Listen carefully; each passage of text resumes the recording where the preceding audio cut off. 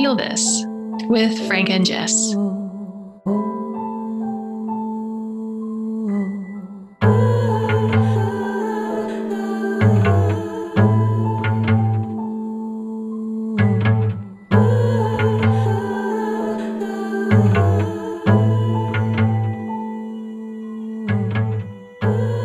Welcome to Feel This, a series of experiential conversations between me, Jessica Olber-Singleton, and Frank D'Amato, where we explore trauma, healing, and awakening through the lens of relationship.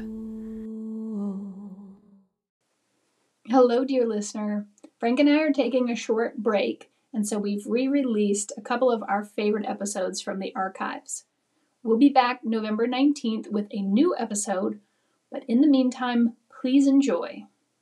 Welcome to the podcast today. I want to welcome you, the listener. I want to welcome you, Jess, and me, Frank, and you, the listener. So just wherever you are, we're just going to take a moment to just connect to this moment and connect to our senses. Just starting noticing our breath, maybe noticing our sense of hearing, like you're hearing the sound of my voice, or maybe any sounds in the space where you are right now, sounds in the background. Not going to get too deep into a sense meditation, but connecting a little bit more into the body, bringing awareness down, particularly in and around the heart. Just feeling the heartbeat. And then allowing yourself to experience this moment, experience your senses through the heart. Just imagine the heart as the receiver and all of your senses coming through your eyes or ears or through your body, and then just traveling into the heart and feeling your response to the moment flowing out of the heart.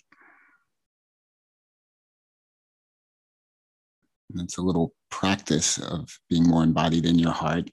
And at first you might have to imagine it. Start by just imagining, what would it be like to hear sounds coming into my ears and going into my heart, and then speak and respond from the heart out through the mouth. But as we kind of imagine it, we start to actually embody it. So welcome. We'll just start with that. And maybe we'll start with noticing whatever parts of you are present in listening to this podcast. Or just who showed up to hit play. I'm imagining there was maybe a spark of curiosity, a spark of interest. And that spark, that thing that motivated you, is so absolutely integral to life. So maybe taking a moment here to be in touch with, feel from the heart, your, what I call authentic desire, your spark that led you to be here in this moment. All right, we're going to start. Hi, Jess. Hello. I'm excited to be here. Yeah, I'm really excited. I personally came in today with more of an agenda than I normally do, because the last few podcasts that we've put together and started to put up have just been we're going to talk about the word just at some point. Yes, we will. I will notice, and I invite the listener to notice all the times that I use the word just, because I am really curious about it too. That's a long aside. But I came in with more of an agenda today because I was really excited about the last few podcasts that we've posted, and I'm excited to do some background to give people a primer on some of the basic assumptions or things that we're working with.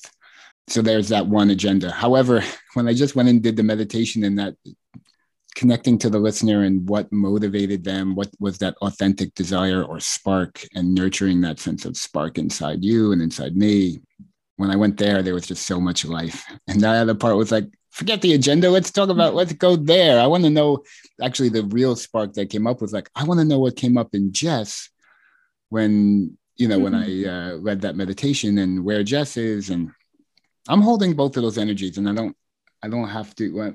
We could always get to the primer, but we could always not get to it too. So, so let's check in. I want to see where you are.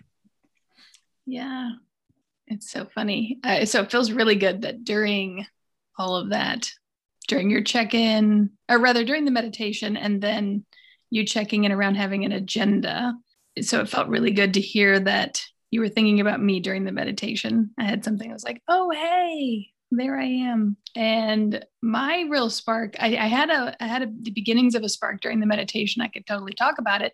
But then you brought up the just thing. And I was like, oh man, he went and brought up the just thing, which is something I've been looking at how I say it, where it comes up for me. And I got really excited. But as I often do, I have cards that I pull. And the cards I pulled before we started are the cards for what does the community build together, followed by the card for the teacher parts.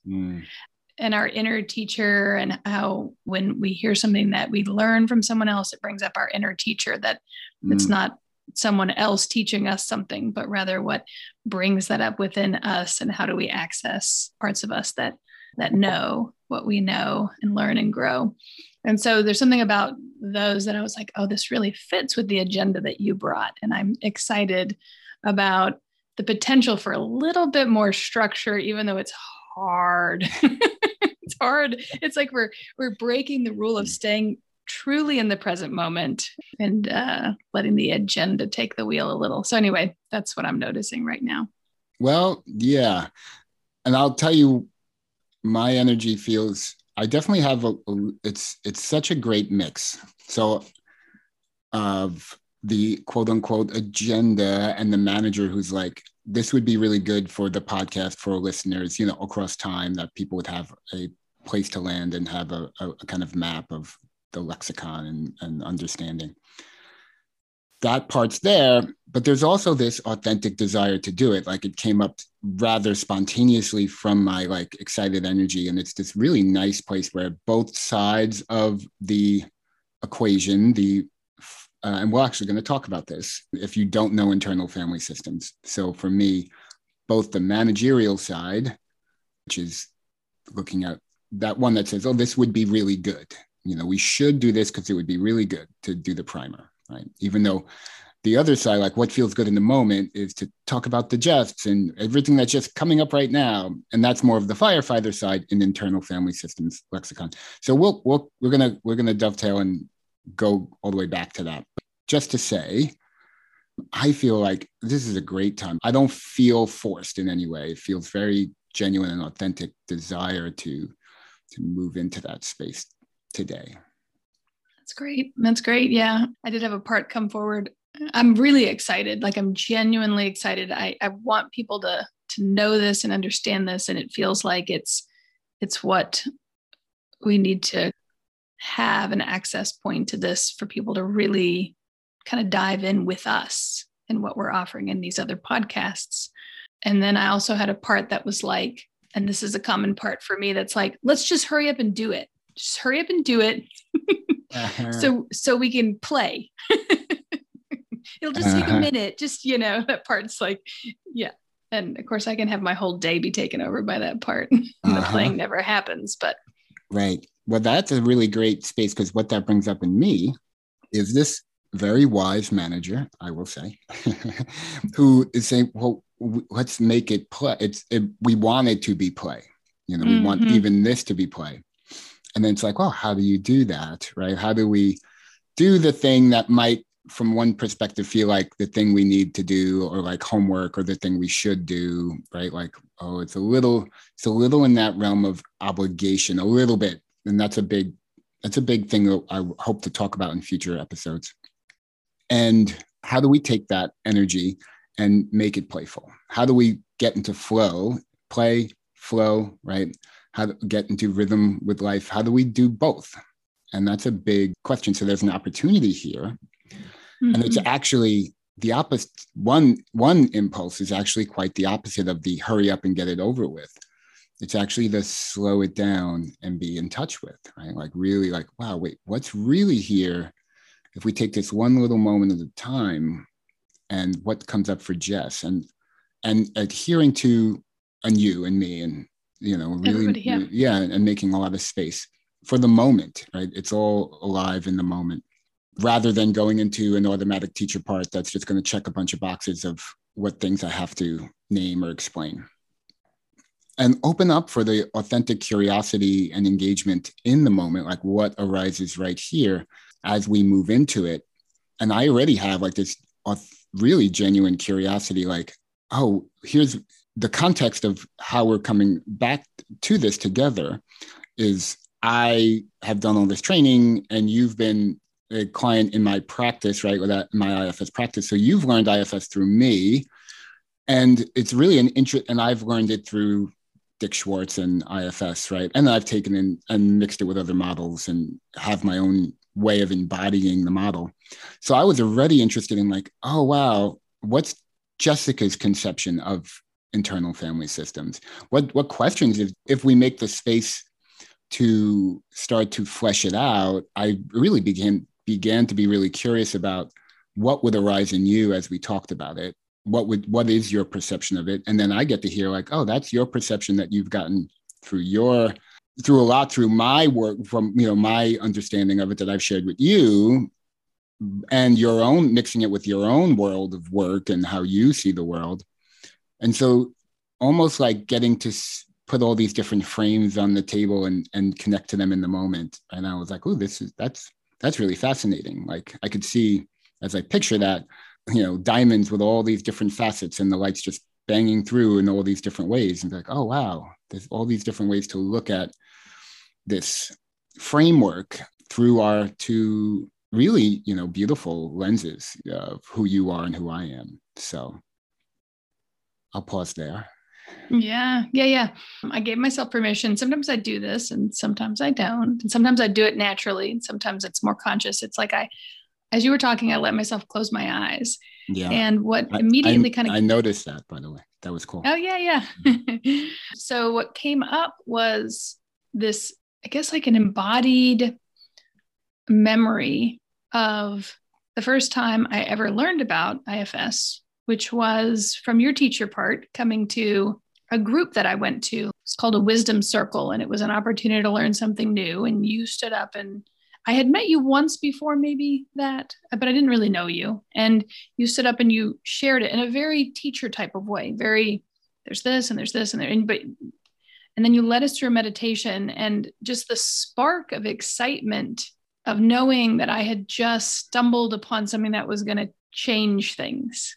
And there's such joy and the awe of that serendipitous moment.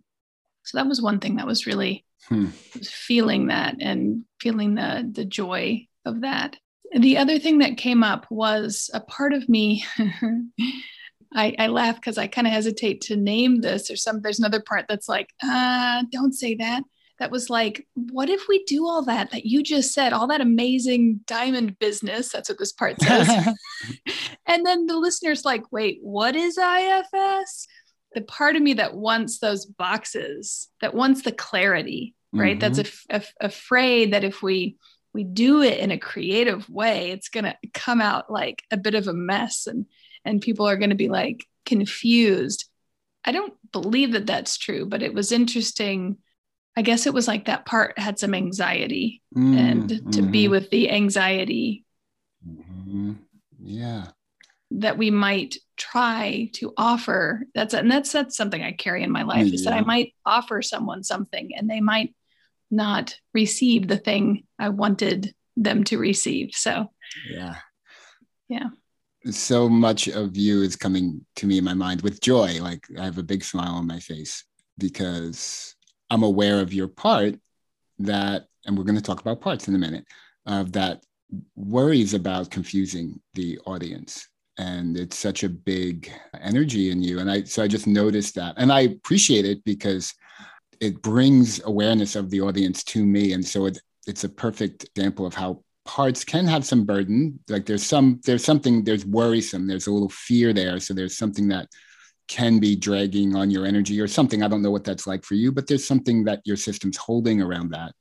And So there's a place where it can have some burdened energy. And then there's also at the same time, incredible value to it being brought forward and named and what it does, right? Like brings consciousness to our relationship to the listener and curiosity about that around confusion for you.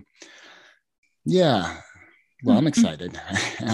Gosh, I loved you bringing that first moment when I taught this at the Women Within and the Wisdom Circle.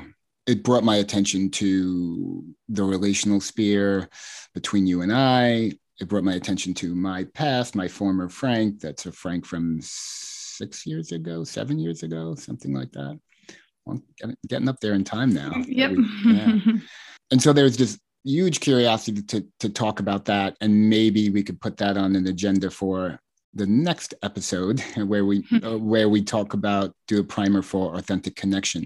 But I'm going to go into the teaching mode if that feels okay with you. Good, yeah.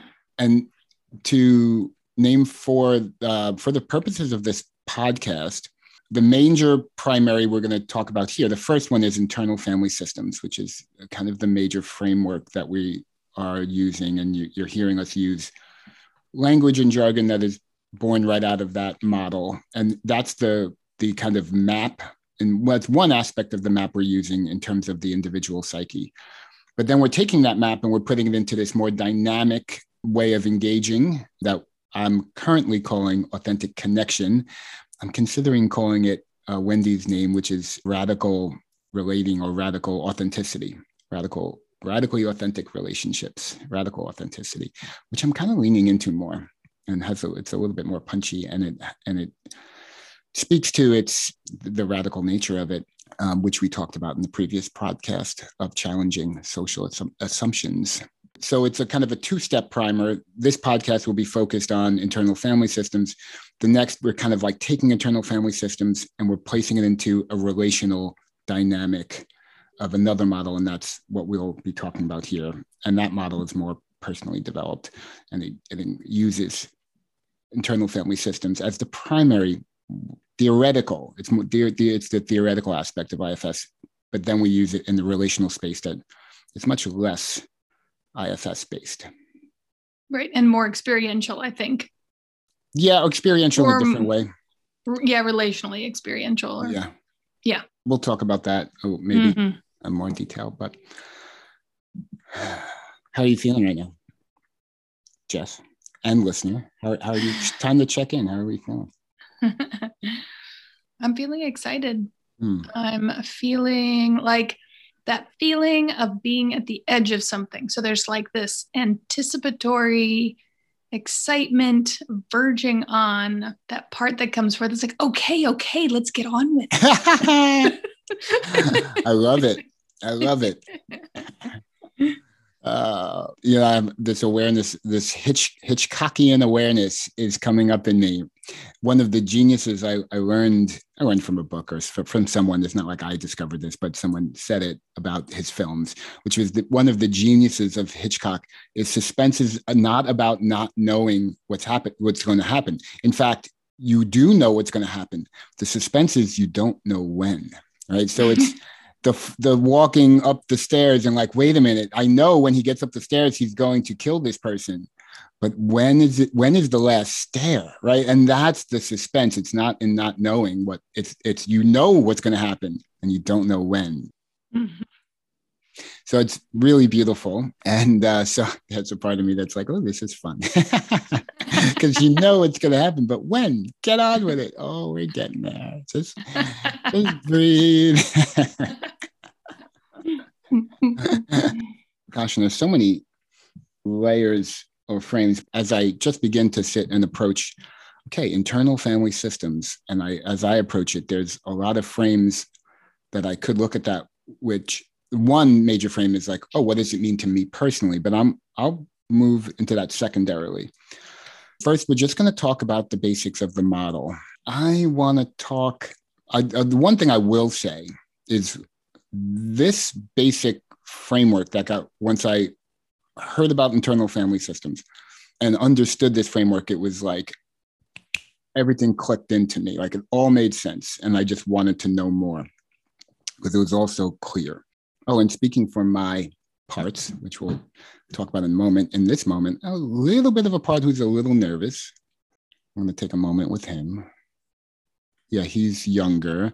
And I hear him in my mind as I pause and make some space and listen to him. I listen and I hear the voice inside, and I could hear he sounds like 11 or 12 years old, maybe, and he's a little shy.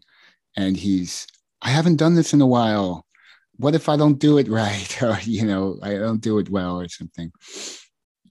And I'm letting him know it's perfectly okay to do it just however we do it in this moment.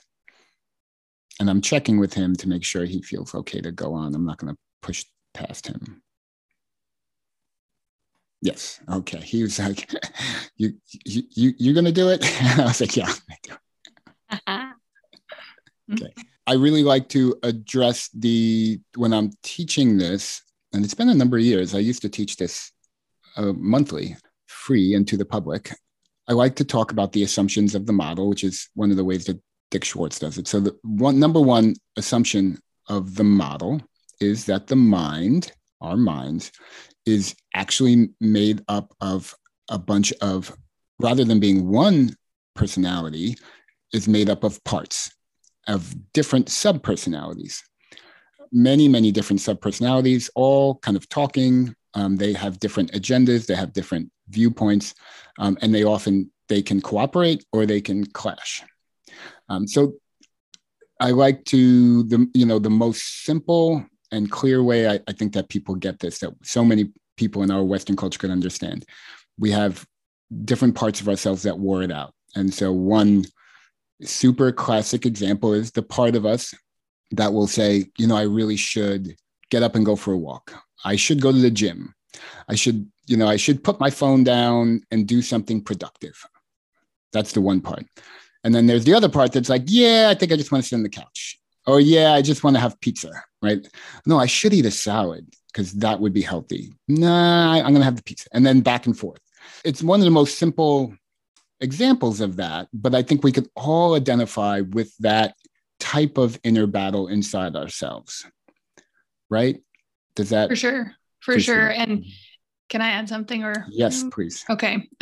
So as you were describing that, what I know is true in my system, I wonder if this is generally true, that the should and shouldn't parts tend to be more verbal, and like the parts that are like, we're going to do this instead, tend to be more action oriented. So it's like, I might spend the entire evening thinking I should go for a walk.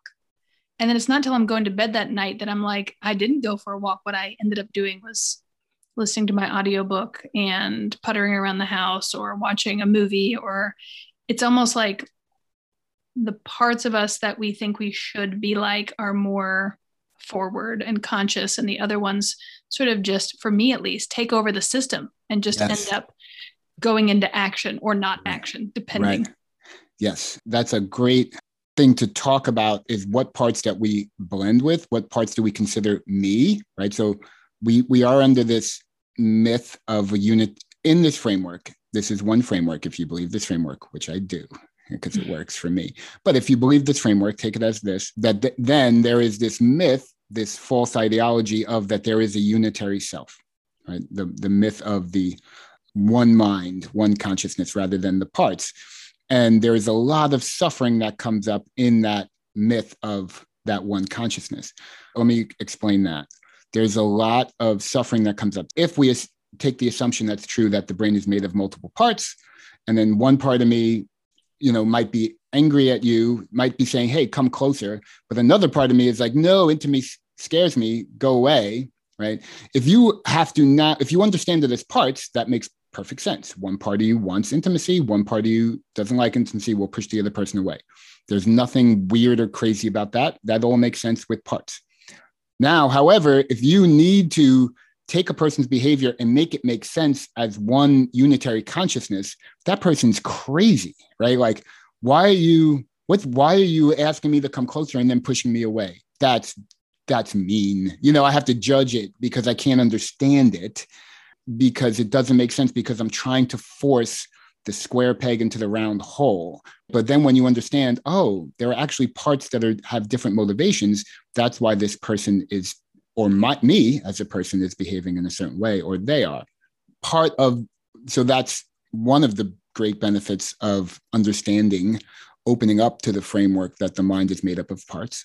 And then when we do understand that, because of this adherence to this mythology that the mind is actually one unitary consciousness, we also tend to blend with one side of that consciousness to say, this is me and this is not me. So we say, I want to go to the gym, but I just end up procrastinating, right? So we identify with the ones that have the higher cultural value, be productive, be healthy. Ooh, we identify with that. We say that's me. And then we disown the stuff that doesn't fit that picture. We disown the parts that want to sit on the couch. We call those lazy, procrastinating. Those are the problems. And then you can see a million self-help books on how to eliminate those bad parts of yourself, which is a whole trope that we are challenging in this model. And we'll get more into that. So that is assumption number one, that the mind is actually made up of these different parts. There's a big sub-step that we'll go into, which is the three major categories of those type of parts. Managers, IFS, they call them firefighters. That's my least favorite name. And then what's called the exiles. I call them soothers. Yeah, you call them soothers. Yeah, that's a good word too. So that's number one basic assumption, that the mind is made up of these parts. Okay.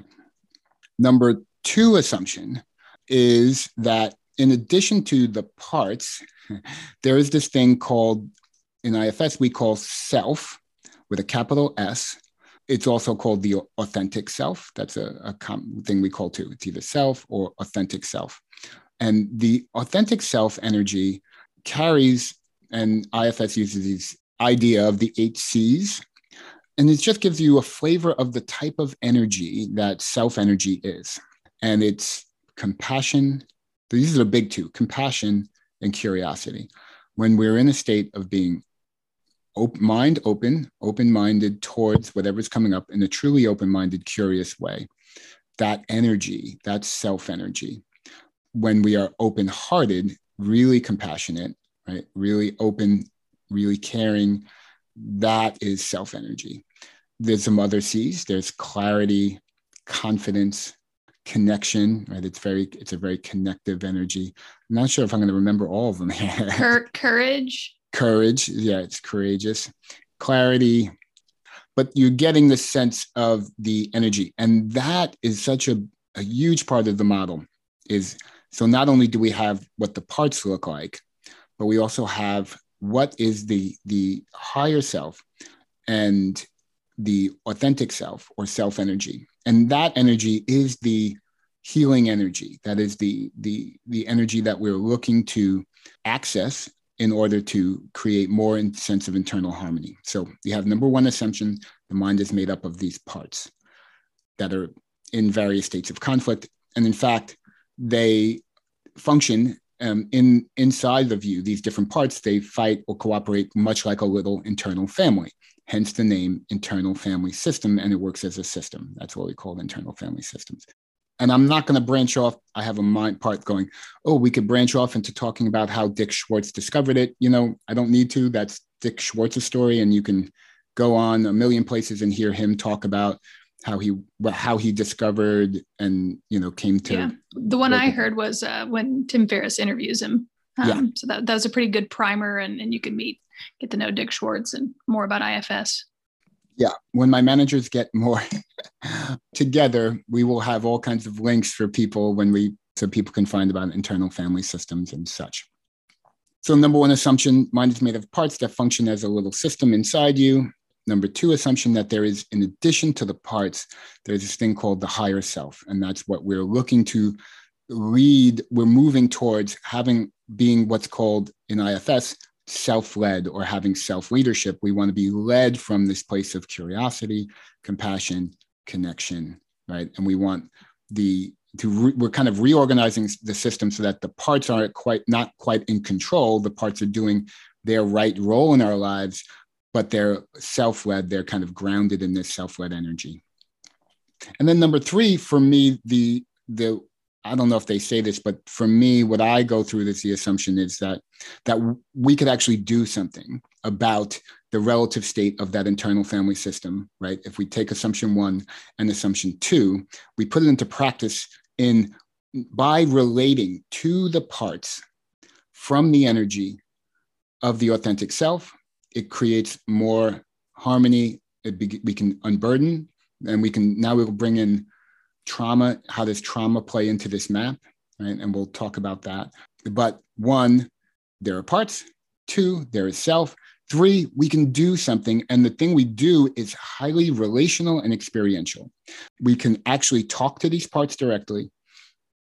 And if we talk to them from a place of authentic, true curiosity and compassion, healing will happen. If we connect to them, we relate to them in the moment, we actually have conversations, a direct experience of a dialogue. It could be verbal or energetic, but it's highly experiential. That's the number one thing. It's experiential. It's an experiential model. It's a relational model where we're relating to the parts from that energy of self. And there's all ways to help yourself or help others access more self energy, but that's really important piece of it. So I'm going to pause there. Yes, I actually have a comment. Oh, please. Assuming that that's an okay time to throw it in. Yes. To me, what you just described is like was a huge game changer for me. I was in therapy for 15 or 20 years when I met you. I'd been in therapy for a long time and it had been super helpful, but there were just this like gigantic plateau because I was approaching everything as like from the mental, like if I think about it differently, if I have a different perspective, it will change my reality. And I had just plateaued. I got as far as with that as I could in that experiential part and relational. And I mean, it's just fundamentally for me has been totally different from anything else I'd done previously, and is the thing that makes it different, and effective and not actually healing, rather than this idea of sort of, in some ways, I think normal therapy can be, you have to go back into the trauma and sort of be re-traumatized or something to unpack it. And that just has not been my experience with internal family systems. Yeah, it's interesting right now. There's a part of me that just like, it's pressing forward energetically, and it wants people to get that. And it wants it so much that it's like, it constricts my ability to describe it, is what it feels like. It wants that so much that it's hard to even describe. It's like, oh, it's too big. It's too big to even express. So. Yeah. When you speak for that part, so this is a great opportunity to take that model we just laid out and put it into practice a little bit. So one, you're looking at that aspect of yourself, that impulse that you just named, and we can name it as, oh, that's a part of you. Right? And that's why we use that language so much. And I like to be cautious about that, because that could be using that, kind of reflexively and obsessively can be a little separating. So I'm very cautious about it. But to understand the separation, the space between you and the aspect of yourself that, could you recap it? That is wants it so much that you can lose its ability to actually do the thing it wants to do. Yes. Okay, good. Pretty much.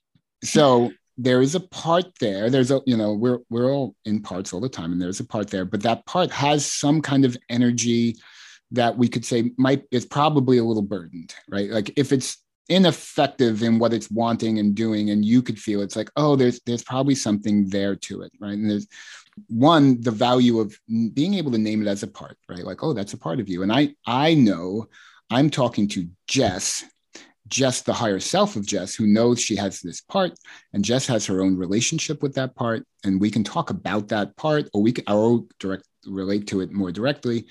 But I already have a map, a little bit of where Jess is in her higher self in relationship to that part. So it makes me more calm, right? Like, oh, I get that. You get it, right? So the value of naming it, being able to name it as a part in the moment, And then I might be able to we can demonstrate a little bit together what the IFS process might look like around that and how it's relational and experiential, right? The way I begin, right, like to make experiential, like, okay, can you get a sense of that part, like right here, right now, Jess? And number one, just to get a consent, right? Does this feel okay to do right now for you? Yeah, absolutely. So do you have a sense of that part of you that really wants and can you phrase it again, what it wants? Yeah. So it's coming to me as an image, which is what happens for me. I don't think everyone thinks as visually as I do, but I'm imagining you and I are standing on a street corner and we're having this discussion. It's like a public discussion. People can listen, like we're buskers. And there's people walking by and someone stops and they kind of have their head turned to the side and they're listening. And you've just said the part you've said about it being experiential and relational. And this part of me wants to walk up and grab them by the shirt and pull them in and be like, this is important. Do you get it? And it's so intense that I'm like, I can't even find the words. This is great. So it's a great image. So I'm going to say and for those of you who may be facilitators, I'm just going to talk through my process transparently. I close my eyes with you, Jess, and I picture that image that you're describing, and I'm seeing it very clearly. Okay, so there's Jess's part grabbing that listener by the shoulders. And the first thing I want to assess as I see this, I want to invite you, Jess, my client or my friend, whoever I'm doing this with, I want to invite you into seeing it with me, and I want to get curious at who's seeing it. So I'm going to say, so Jess, you're there. We're on that street scene together. Let's just be there together. Can you see the part grabbing the person by the shoulders right now? Is that what you see?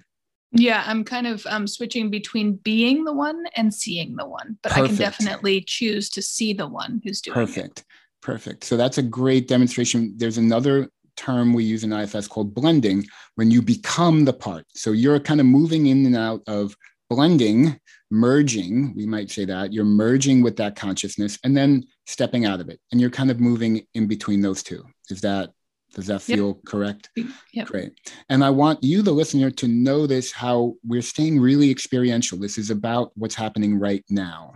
Right? This is not about how that part shows up for Jess in the past or, in history. It's right now. That's where we really want to get. Okay, so you see this right now, right? Okay, and I see it right now. Okay. All right, and I'm in touch with what I'm feeling. Okay, here we are. We're in this now together. So just as you stand back and look at it in this moment, this is the key IFS question. How do you feel towards that part that's grabbing that guy by the shoulder? And I want you to sit with that for a moment before you answer. And I'm just going to speak to that question. It's the kind of almost quintessential IFS question, because it does quite a number of really important things. One, it's very experiential and it's relational. And it also will tell me who is looking at this situation, what part it may be. It's a kind of evaluation of how much self-energy is in me and my client in this moment. Right? And I could ask that question myself, how I feel towards that part. Because number one, I need to be really open, curious, and compassionate. If I feel judgmental or like, oop, that part's bad or problem, that's going to transfer right over. Like that's not going to be helpful to the therapy either or the practice. One, that's what that question does. And what's really interesting about that question is just the act of the question, just you asking and me asking you and you asking yourself begins to unmerge you, unblend you from that consciousness. It begins to create the sense of, oh, I'm not that. I have a perspective on that part of me, right? So with that, how do you feel right now, right, in this moment? How do you feel towards that part of you that wants to grab the listener by the shoulders? Yeah, it came as a fairly experiential awareness. It was like the me watching is like doing that thing where you want to look closer. So it's like tilting my head and leaning in and my eyes get bigger. And I feel inside myself like, wow, there's a lot of energy there. I feel a lot of curiosity. And I can also see the pain that part is in, or what seems to be, maybe the word burden is like less pointed.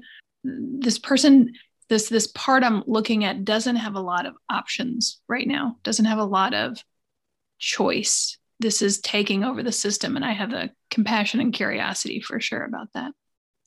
Great.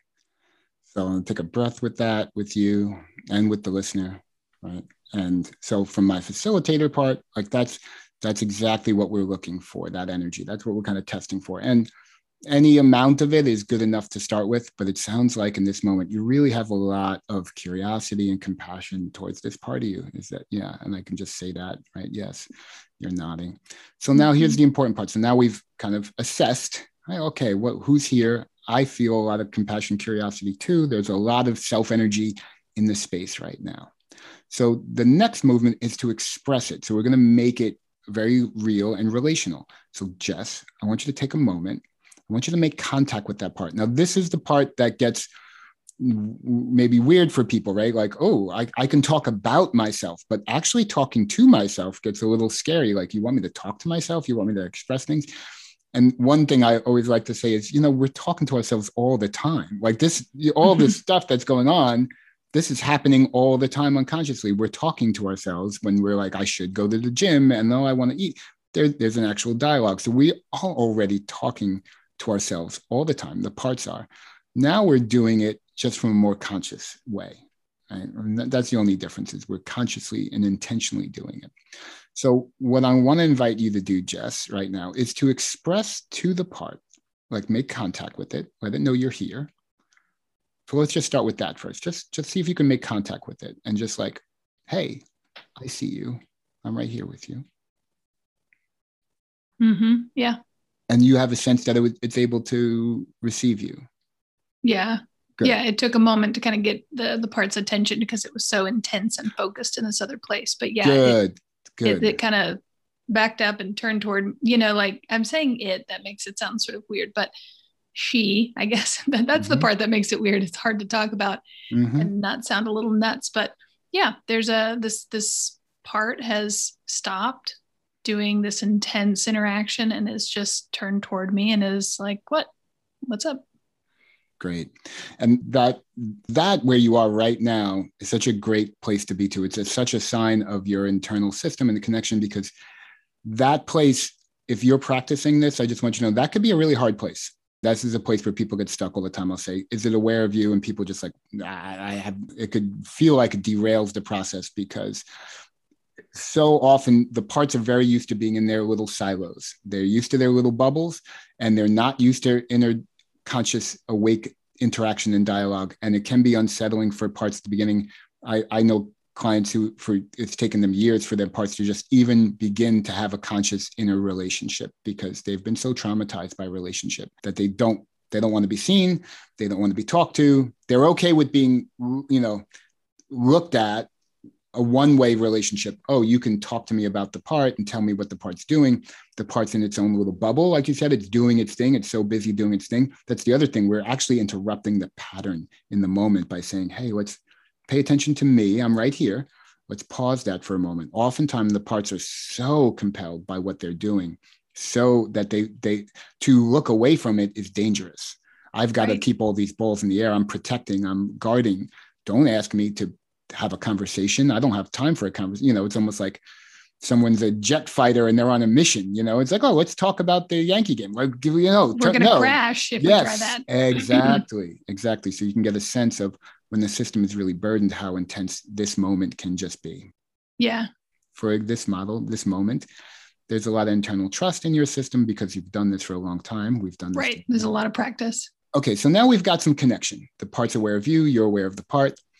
Now I want you to express all that feeling of compassion, curiosity, openness. And this is something I always say with my clients. You can express it any way you want. You could express it through words. You could express it through energy. A lot of times I just energetically send openness, care, whatever's true for you in this moment. The root of it is unconditional love. And just want to say the root of all those C's, connection, compassion, curiosity, is just unconditional openness and love. It's really the deep spark of what that energy is. But just letting it just express that. So take a moment just to express it. And while you're doing that, I'm just going to comment a little bit on this is one moment, this facet of the inner world, the inner work, expression, right? It's a facet of pure creativity. Oh, that's one of the C's, creativity. Is just expression, is just free expression. So one thing we really want to get in the practice of is just energetic expression of whatever is there, right? In this case, we're looking towards this self-energy, nurturing energy, but really expressing that and getting in the mode and the practice of allowing yourself to freely express it. So that's kind of one important energy expression that's happening right now. So before we go to reception, I want to check, what was that like for you just to express it? How did you express it? What was it like for you to express it? Yeah, it feels like what is happening is sort of I know there's a sense of words, but it's not so much a dialogue. It's more like if there are words, they serve this sort of like the body language conversation that's happening between me and the part. So the part turns, there's a lot of energy. What do you need? And I start to just express, I just tune in, basically. I tune into what I had been feeling in self, which feels like communicating it. And I see that part's body language change in receiving. So, and then I communicate more of this or from this angle. It's sort of like having a conversation. But again, for me, it's very felt and also can be quite visual because I can imagine it. Yeah. Yeah. You're speaking to the two kind of important energies that you're moving between. One is the expression. I'm feeling that sense of what you feel, what you were feeling, the compassion, the care, the openness, curiosity. And then moving into, you can see the impact on the part, and you can feel it. So that's the receiving energy. So one, getting in the mode of how does it feel to express, like that one pure form of expression. And then we're saying, and then the question I might ask, how is that part receiving it here now? What's that like for the part? And you would say to me, oh, it's softening. It's, I could see it relaxing. Yep. It's feeling attuned to, it's bright, all these really beautiful things. This is what starts to happen in, I'm going to say, authentic connection. And that's my term that I use. That's not IFS, but there is an authentic connection happening between you and the part.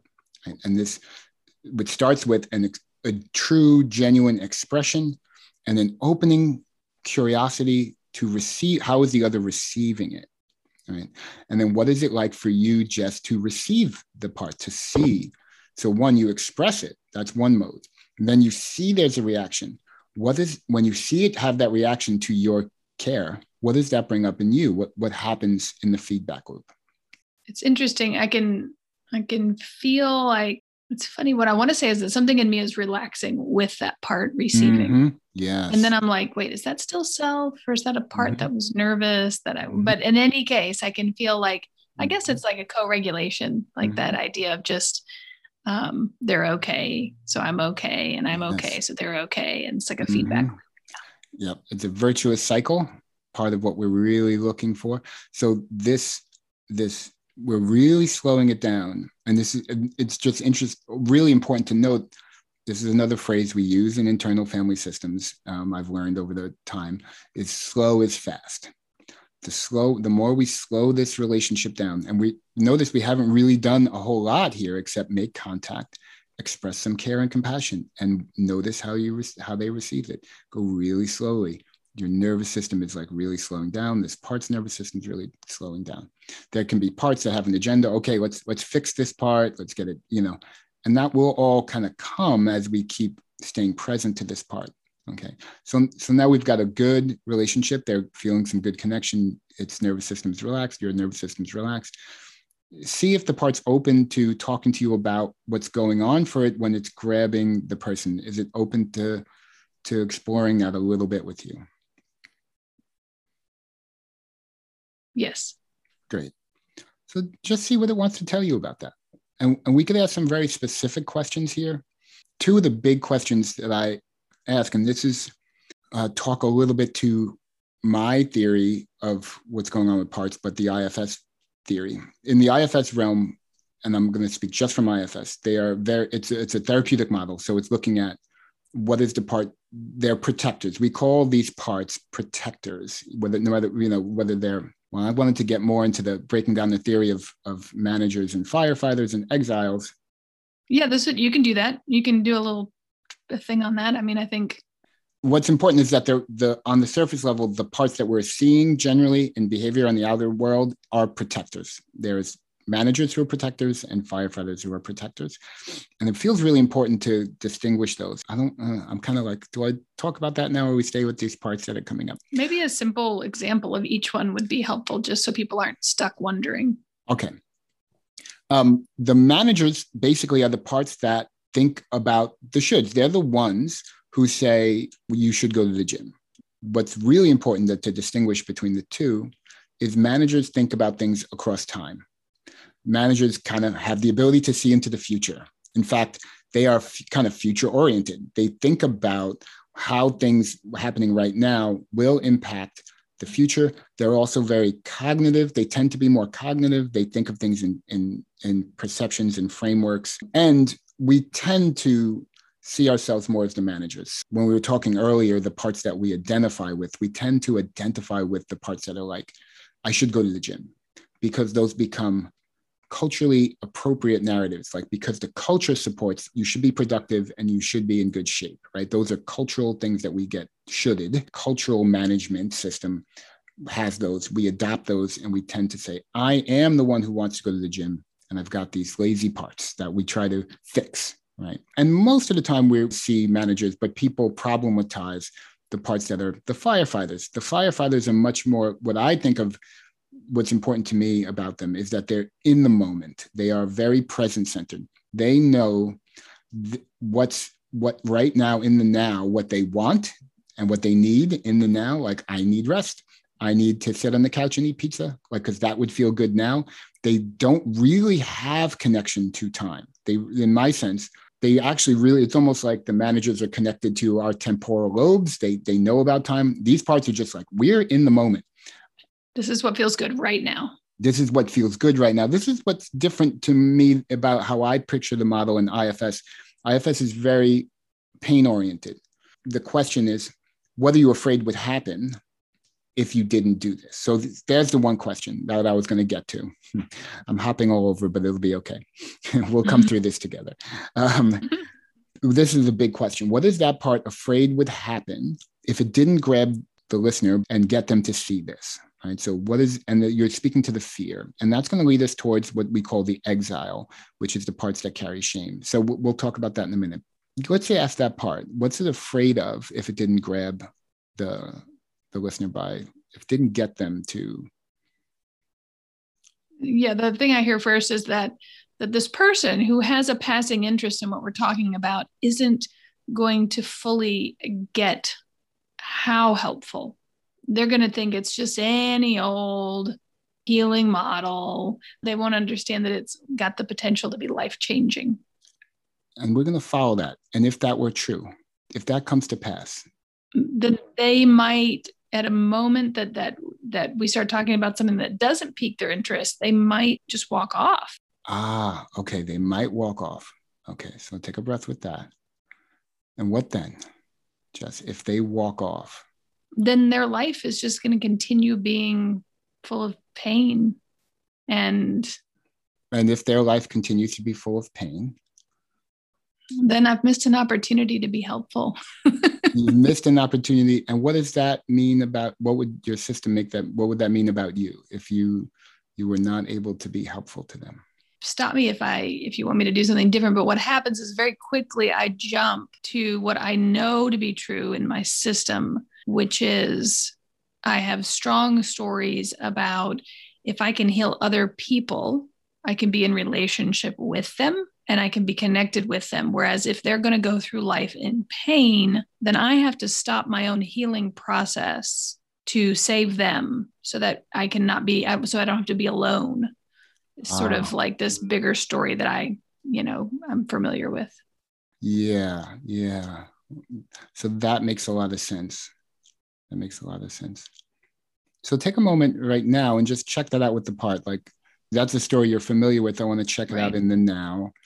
does that feel true to the part that it's afraid of being alone? That if you don't help people come along with you, if you don't help them get this, that you're going to end up being alone. Yeah, I can, the visual that comes forward is I'm talking to this part, right? And we're having this moment. As I was telling you, the overarching story that I know to be true in my system, this part is like run off and grabbed the person and brought them back. And is like showing me this person and saying, this is me. This is me in pain. Yes. This is me alone and in pain. Like it's like this part is saying that walks off and doesn't have an opportunity to get the healing that this might offer them is like a mirror of the parts of me that spent so much of my life in pain. That's what I'm noticing. Yeah. Yeah. So I want you to really let that part know that you're really getting it right now. You're really getting it. How are you feeling towards that part? This is kind of a check-in of like what's present for you. As it's showing you this in the now, how are you feeling towards that part? You're just really compassionate, like really like feeling the expression of how important, how big a deal this whole cascade of interactions that comes from the source of like pain being isolating. That's right. And all that comes from that. Now, Jess, I want to check with you, and I think you do, but I'm going to make it explicit. Do you see in this moment how this is about your pain, like the part that is wanting to get the listener to not be in pain? It's your part that's been holding so much pain inside you that it's really trying to help. Can you see that as you're hearing it? Yes, totally. Yeah, totally.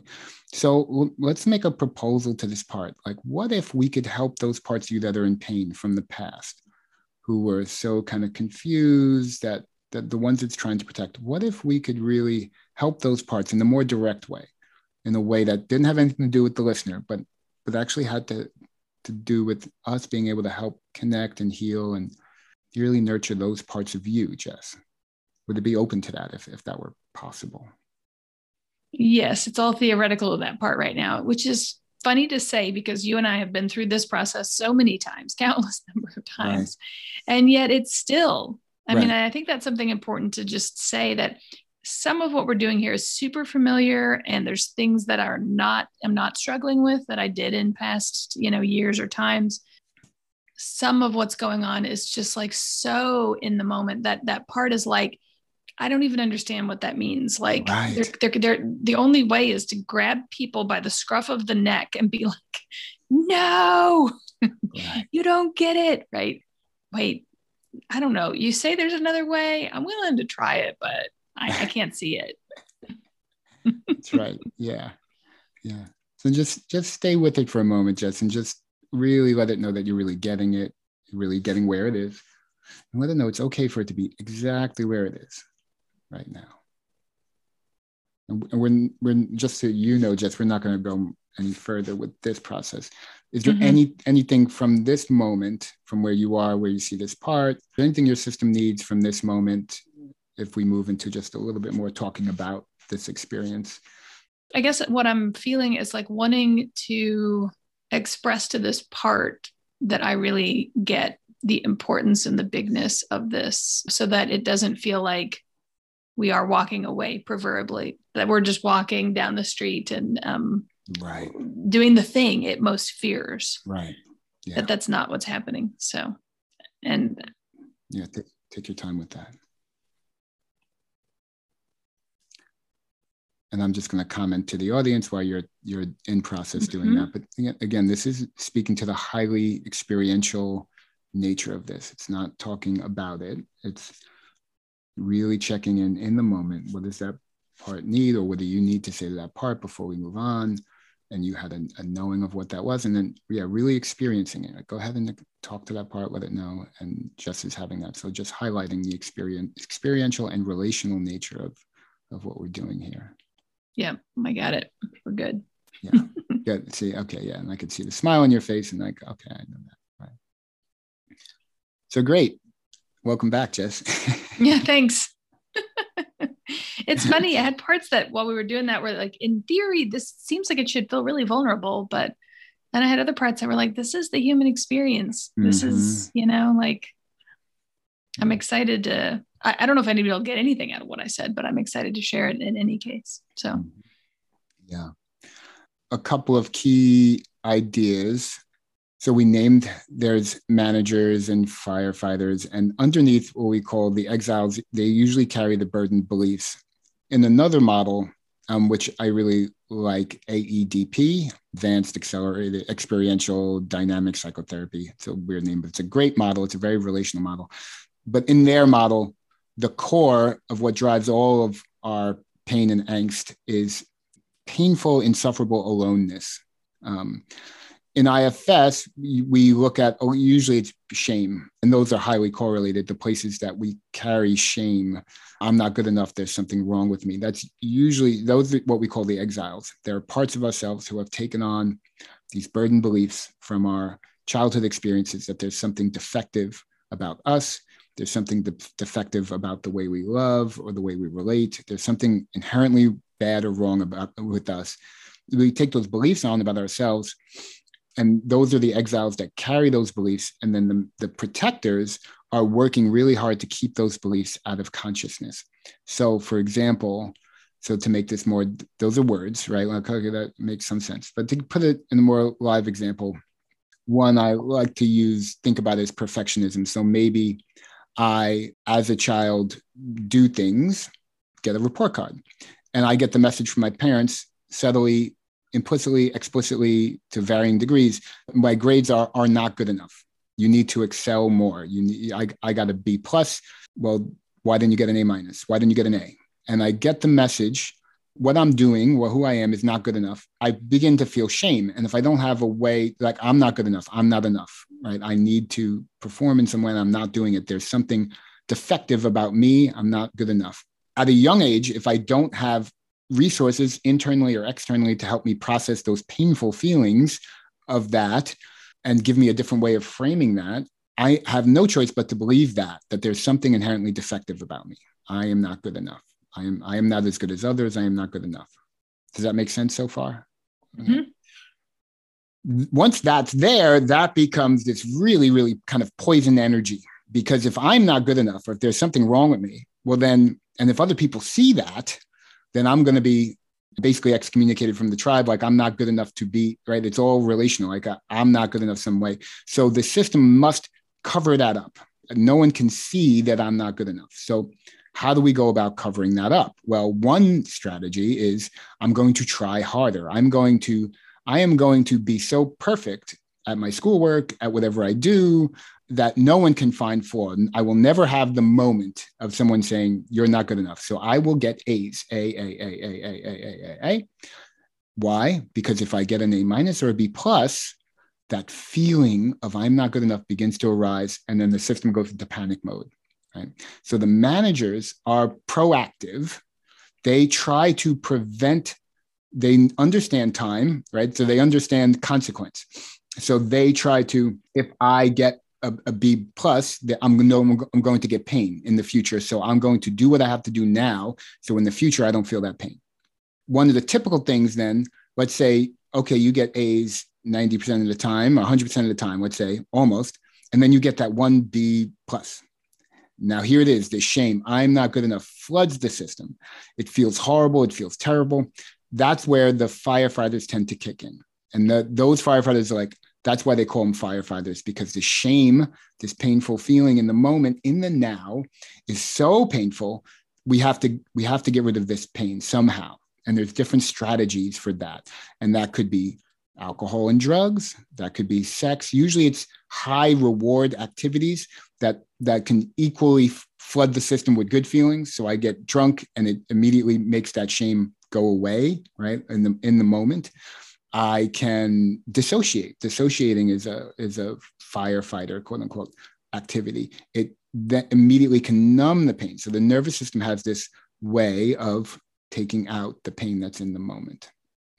So those are the different strategies that the parts are using as protectors to protect this underlying shame that's underneath it. Right? And so in one model in IFS, everything goes back to shame. I also like the ADP model because when I hear aloneness, like that's like right at the root of it too. And those are highly correlated, those two energies. So I'll just pause there, see if that's what's coming up for you, if that's making sense.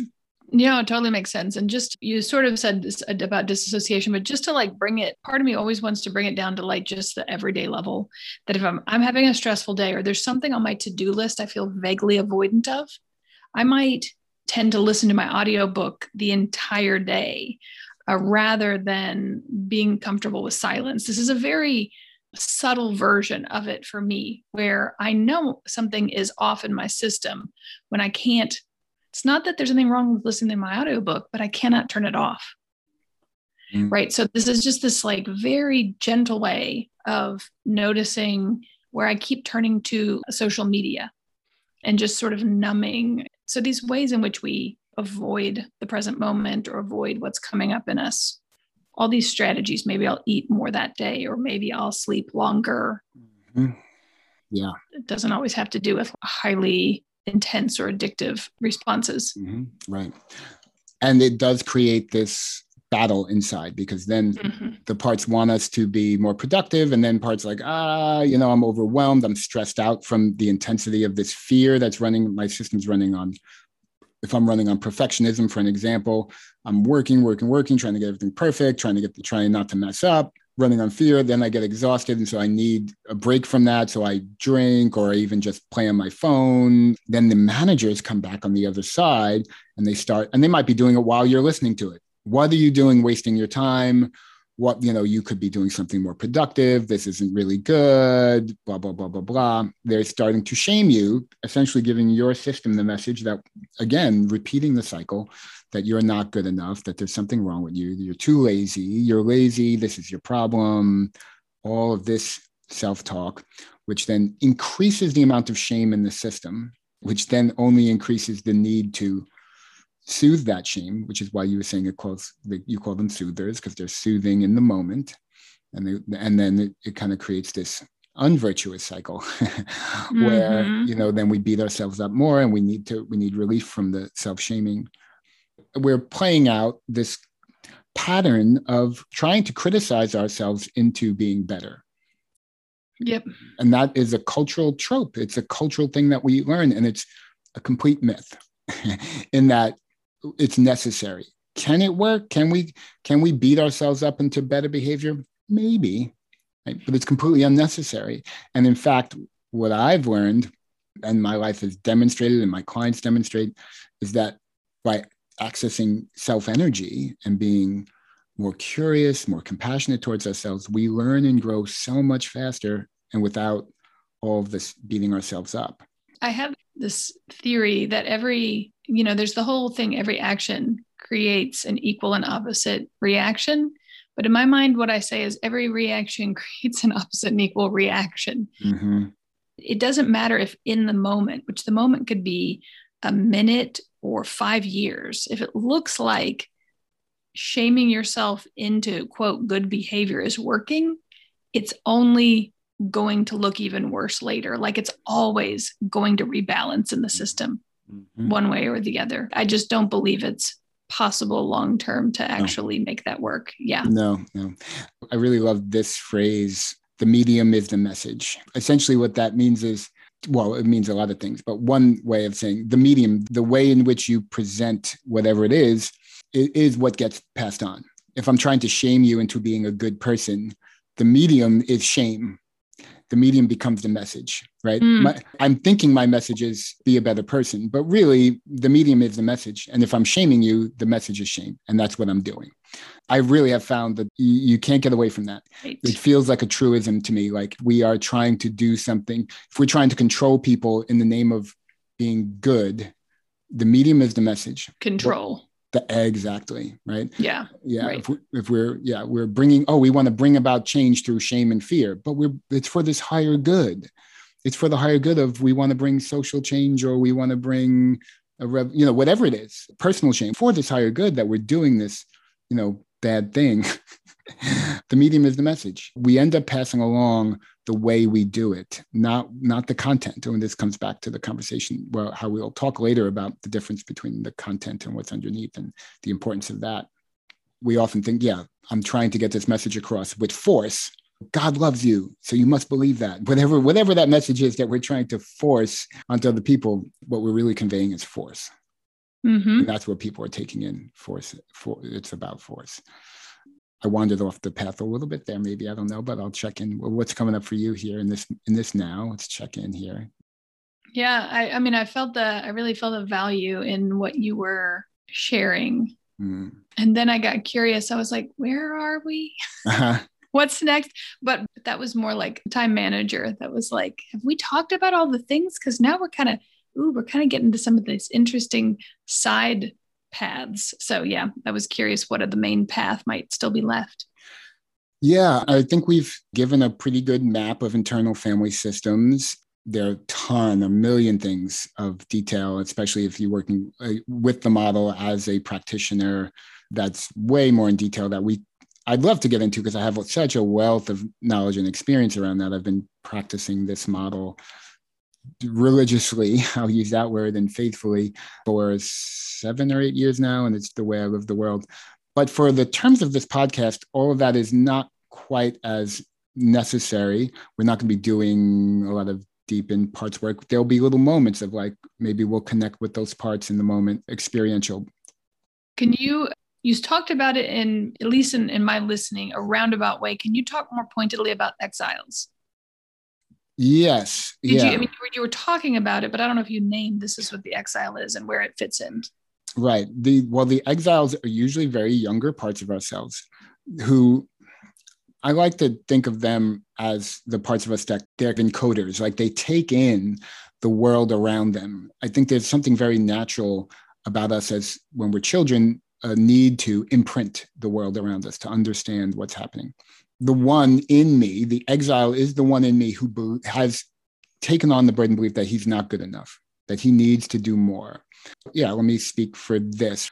Part of the burdened aspect of me coming to this podcast is a part of me who believes I need to be recognized. That's actually the protector. The protector wants to get me recognition, right? So if I do a podcast and I get lots of listeners, people, it will make me feel recognized, okay? Right? So that's the part, and that's the protector. So what's underneath that is the belief that I'm not seen, I don't matter.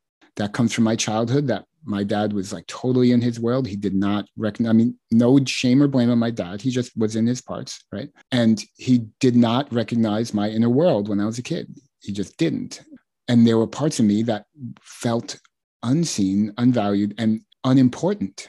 Right? And those are the burdened beliefs. Those young exiles, they're like, my dad's not paying attention to me. I must not be worth paying attention to. I must not be good enough, okay? Because I'm not being noticed, being attuned to, not being paid attention to.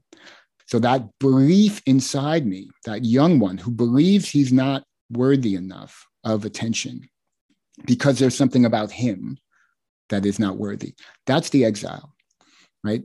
He believes at some level that he's not good enough, not worthy of being seen. The protector then wants to fix that. He wants to create a world for me in which I will never have to feel like I'm not being noticed. And so he wants to make the other outside world in accordance so that I feel like I'm getting noticed. Okay, so the way this shows up for me is if I notice peers, other facilitator peers begin to get noticed, I start to feel that part of me is like, I'm not being noticed. There's something wrong. Something's wrong. And then the system moves into action. We've got to do something to get noticed. Okay. I've got to do a podcast, or I've got to do something like, I want people to know, whatever. There's some parts like something is not right about the world. I need to fix it. And they're going to, now the degree to which, now I can name all that. I'll take a breath with it. I can name all that and that is not the only reason like I'm here. Yes, there is a small aspect of me that's part of what is afoot here for my system. My higher sense is I want to engage with this podcast because I find it so much fun. And in the process, I want to get to heal and know those parts of me who are carrying those burden beliefs. I tried to give a real personal example, something really live in the moment that's here. I hope that was clear. What came to you as I said that? Yeah. What came to me was a couple of things. One was the awareness that you may have already totally talked about all of this, but somehow in my mind, we hadn't pointed it out. So I had a moment where I was like, oh, I shouldn't have asked. But then I appreciated because it's a different example than when we worked with my parts. The exile that was afraid of being all alone, and the manager or the parts that came forward very intensely to try and fix that. And there was similarities between your example and mine, even as there were also differences. Mm-hmm. And that just felt very useful to point at and name. And it felt vulnerable. I don't know if it felt vulnerable to you, but like part of me was like, what people who are new to this may not understand is that we have endless numbers of exiles. I mean, they may all share a certain flavor, but there's lots of them. And the fact that you're aware of this exile means that this exile is not the one doing the podcast, even though it may be involved in doing the podcast. Right. It would be the lack of awareness that might be, the thing that would drive one. But if you're naming it, then it's already has self-energy around it. Yeah. Yeah. And you naming that just brings up, this is not from the part of us that thinks, okay, we've got to, we might want to try to perfect ourselves. And I could have a part that's like, I'm not going to engage unless I'm doing it from this totally higher sense self place. And I have no quote unquote selfish or less than ideal self motivations. That's not realistic. And it's not human. These parts of us they're present, they're engaged in our lives. We don't need to wait until we're in some type of higher state self before we engage with life. We want to engage and be aware as it's coming up. This is a living dynamic as I'm going through this process with you, with the podcast. It's why I do it. I call my YouTube channel Living Therapy because it's healing through living. I'm living my life. I'm engaging with this. I'm seeing what parts come up. I'm engaging with them. I'm caring about them as they come up, and I'm being present to what's here. It's part of fully engaging with life by fully embracing the parts of me that are present and engaging with me and making that okay. And it's really what makes it okay is, like you said, it's the awareness, it's the presence with what is. We're never going to be in some kind of like idealized, perfected state of humanness. The only idealized state of it is to be okay with our humanness, and all of it, as flawed or as off balance as it is, to be in a state of like, oh yeah, and that's okay. It's okay that I have this part that wants to have some type of notoriety. That's okay. I just don't want to be driven by that. I don't want that part to ever trample my relationship or my respect for others, or my respect for myself, my respect for my deeper values, which are healing, and to get to know those parts of me to help them. Yeah. Mm-hmm. Yeah. Yeah, all of that feels good. And I guess I'm just naturally kind of like checking in and reflecting on what it's been like to make this episode. Mm-hmm. Mm-hmm. What I'm noticing is... Can you hold that for a moment? Of course. Absolutely. I feel this call to recap the importance of what we shared here today for the podcast, which is to have a sense in yourself as you're listening to the podcast of what it means when we talk about this part of me, why we're using that word part. I like to sometimes, if the word part feels odd to you, you could interchange it with this aspect of yourself, this energy in yourself. That's all fine too. And maybe even a less separatist way of naming these energies or aspects of ourselves. So that in the podcast, we'll be saying a lot like, oh, there's this part of me that feels this right now, this aspect of me that's happening right here.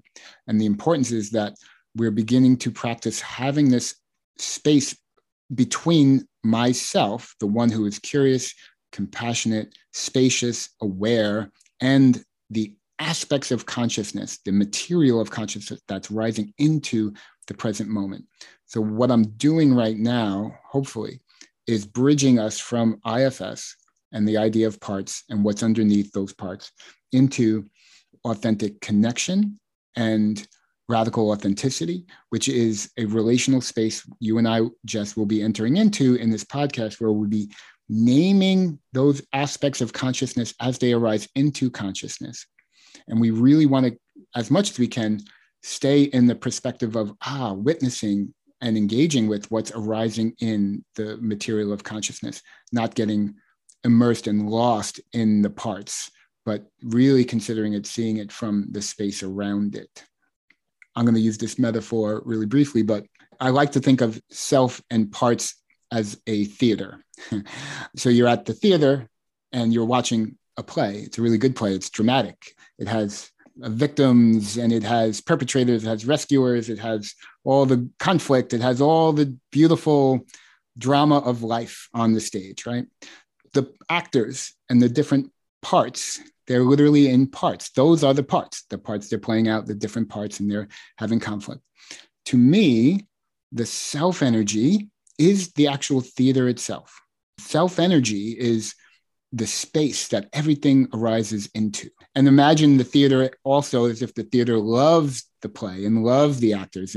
It's there to create this warm, inviting environment for those parts to fully come into themselves and to know themselves and to heal and to grow and to change.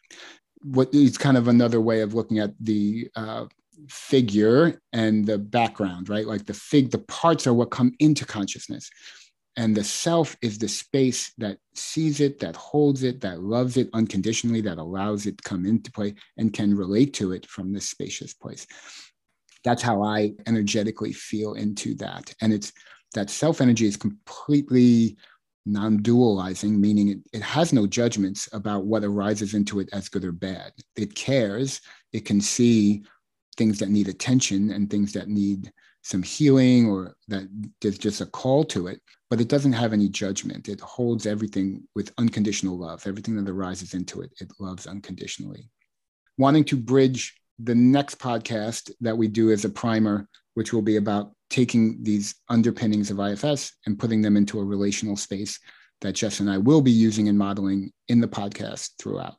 And rant.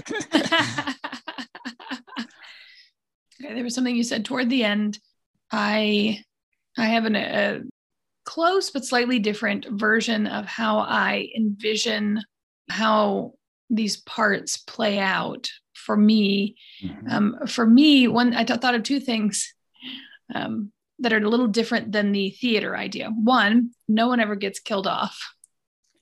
Which is an important part for my system to realize, there are no actual bad parts. There are no bad parts. Some get to go into retirement, some get new jobs, the same, energy, and they get to know the wisdom of what they were going for, blah, blah, blah. There's no actual bad guys. Nobody gets killed off. The other is that it all plays out. And I think this is how our podcasts end up being, is more like having a dream where it doesn't have to be linear. It doesn't have to really, quote unquote, make sense. I mean, it makes sense. It always makes sense, but it's not necessarily logical. It's not necessarily linear. And in the moment, being connected to our parts might mean one is really strong in one moment and then gone for a month, like nothing, depending on how you're interacting. Mm-hmm. And that sense of it sort of coming into being and out of being moment by moment, that there's no real control that we have over it. It is alive and happening in exactly the way it is meant to happen, moment to moment, in this non-linear, evolving way. Mm-hmm. The whole of what you just shared is a nice lead into what I was about to share a moment ago, which is that doing this podcast has felt it's felt less satisfying than our normal podcast, because I have been bringing myself out of the moment and more into a theoretical or logical place, which has been the place I've lived most of my life in, but I have missed the nourishment that I normally get out of allowing myself to be super connected to myself and to you, and not so much connected to the information that I want to share. Even though I know the value of that, it hasn't felt as quite as good. And then I had a part that was curious, like maybe one day I'll be able to do all that. I'll be able to share specific information and still stay in that nourishing, in the moment connected place too. Yeah. I'm noticing hearing you in the moment. Just some sadness, like, oh, because what happened in my mind is you named that, and I took a pause.